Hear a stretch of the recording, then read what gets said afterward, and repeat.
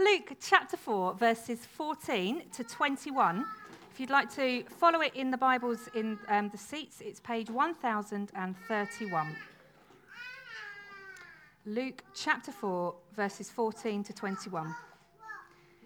Jesus returned to Galilee in the power of the Spirit, and the news about him spread through the whole countryside.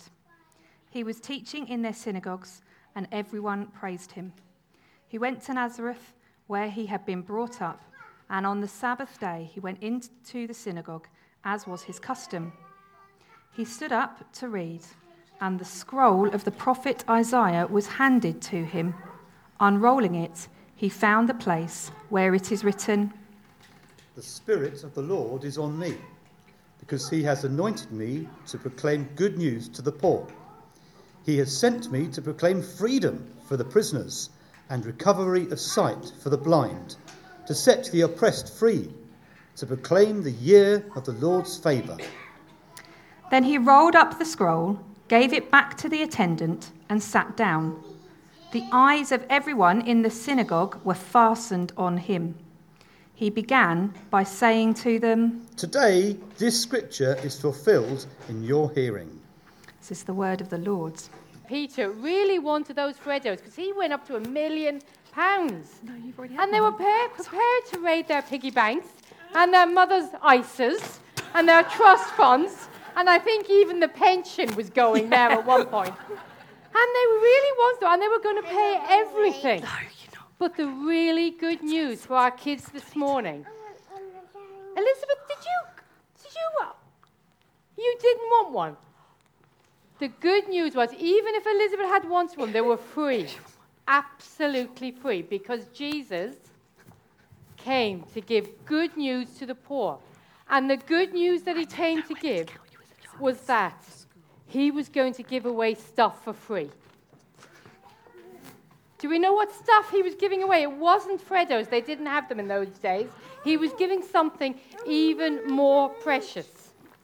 Now, the people were poor, not because they didn't have Freddos, but because they didn't have love or hope or a future. And Jesus came and told them the exciting good news that he was going to give it all to them free. He was going to give them love. He was going to give them hope. And he was going to give them a future, Peter. He was. Now that is something worth having. Over to you, Elizabeth. Mm-hmm.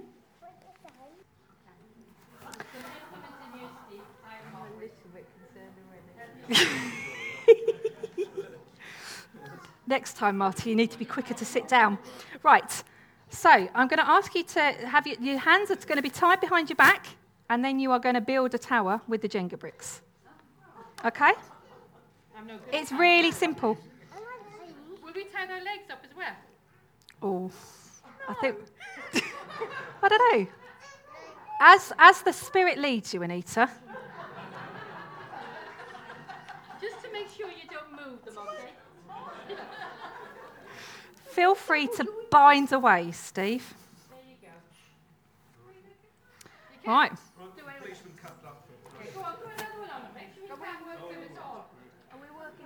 No. We're going to turn this into a competition now. Last minute change. Right. Here's your blocks. I would like you to build a tower that was at least 5 blocks high.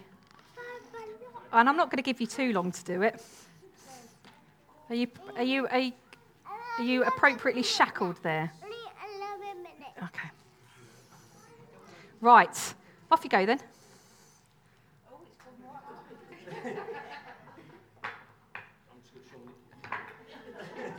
Yeah, let's do it on the. I'll let you do it on the platform rather than the floor.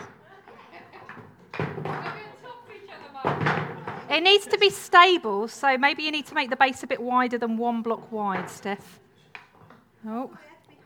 Yeah, it has to be high. I'm making it wide. I'm just changing the rules as I go. It's all right. Oh. No. Oh. Did you haven't tied it tight enough? Oh. Oh, no. Right, okay. Shall we leave it there? How? Right. Okay, step away now. No, step away. Come on. What do we reckon? Steph was getting there. Martin, that's just... Well, yeah. Right, so if you were to be unshackled then, how easy would it be? Right.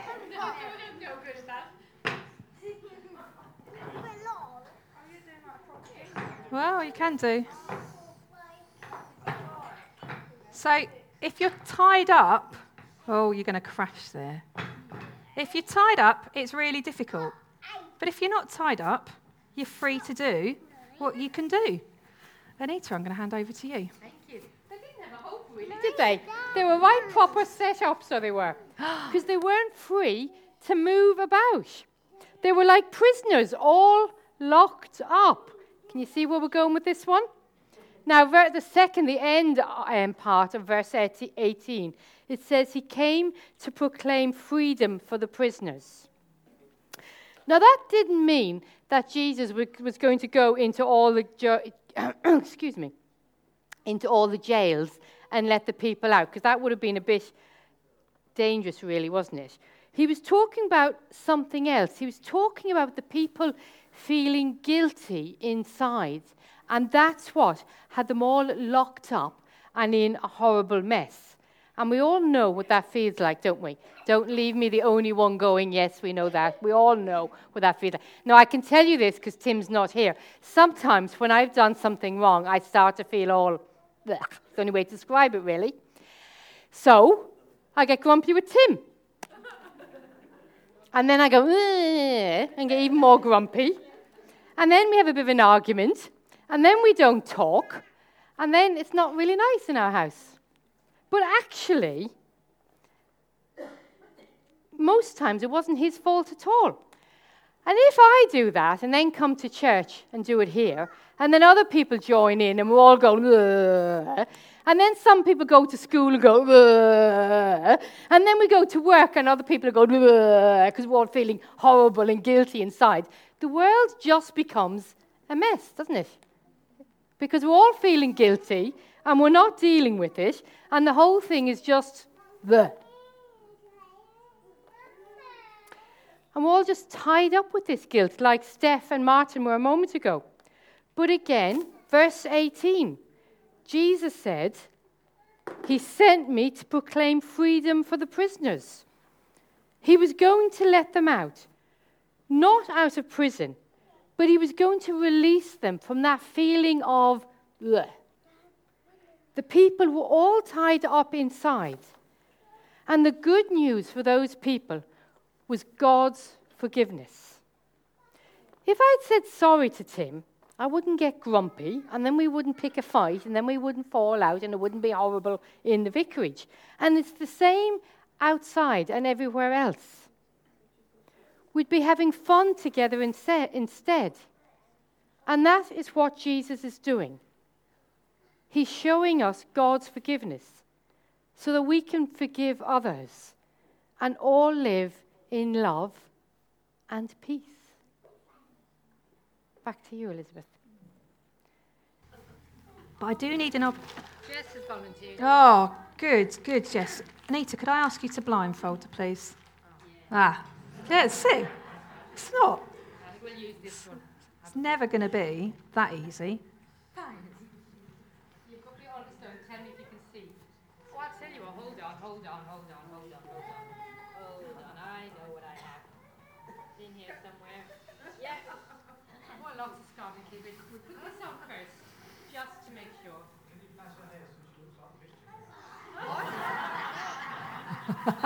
Can you see?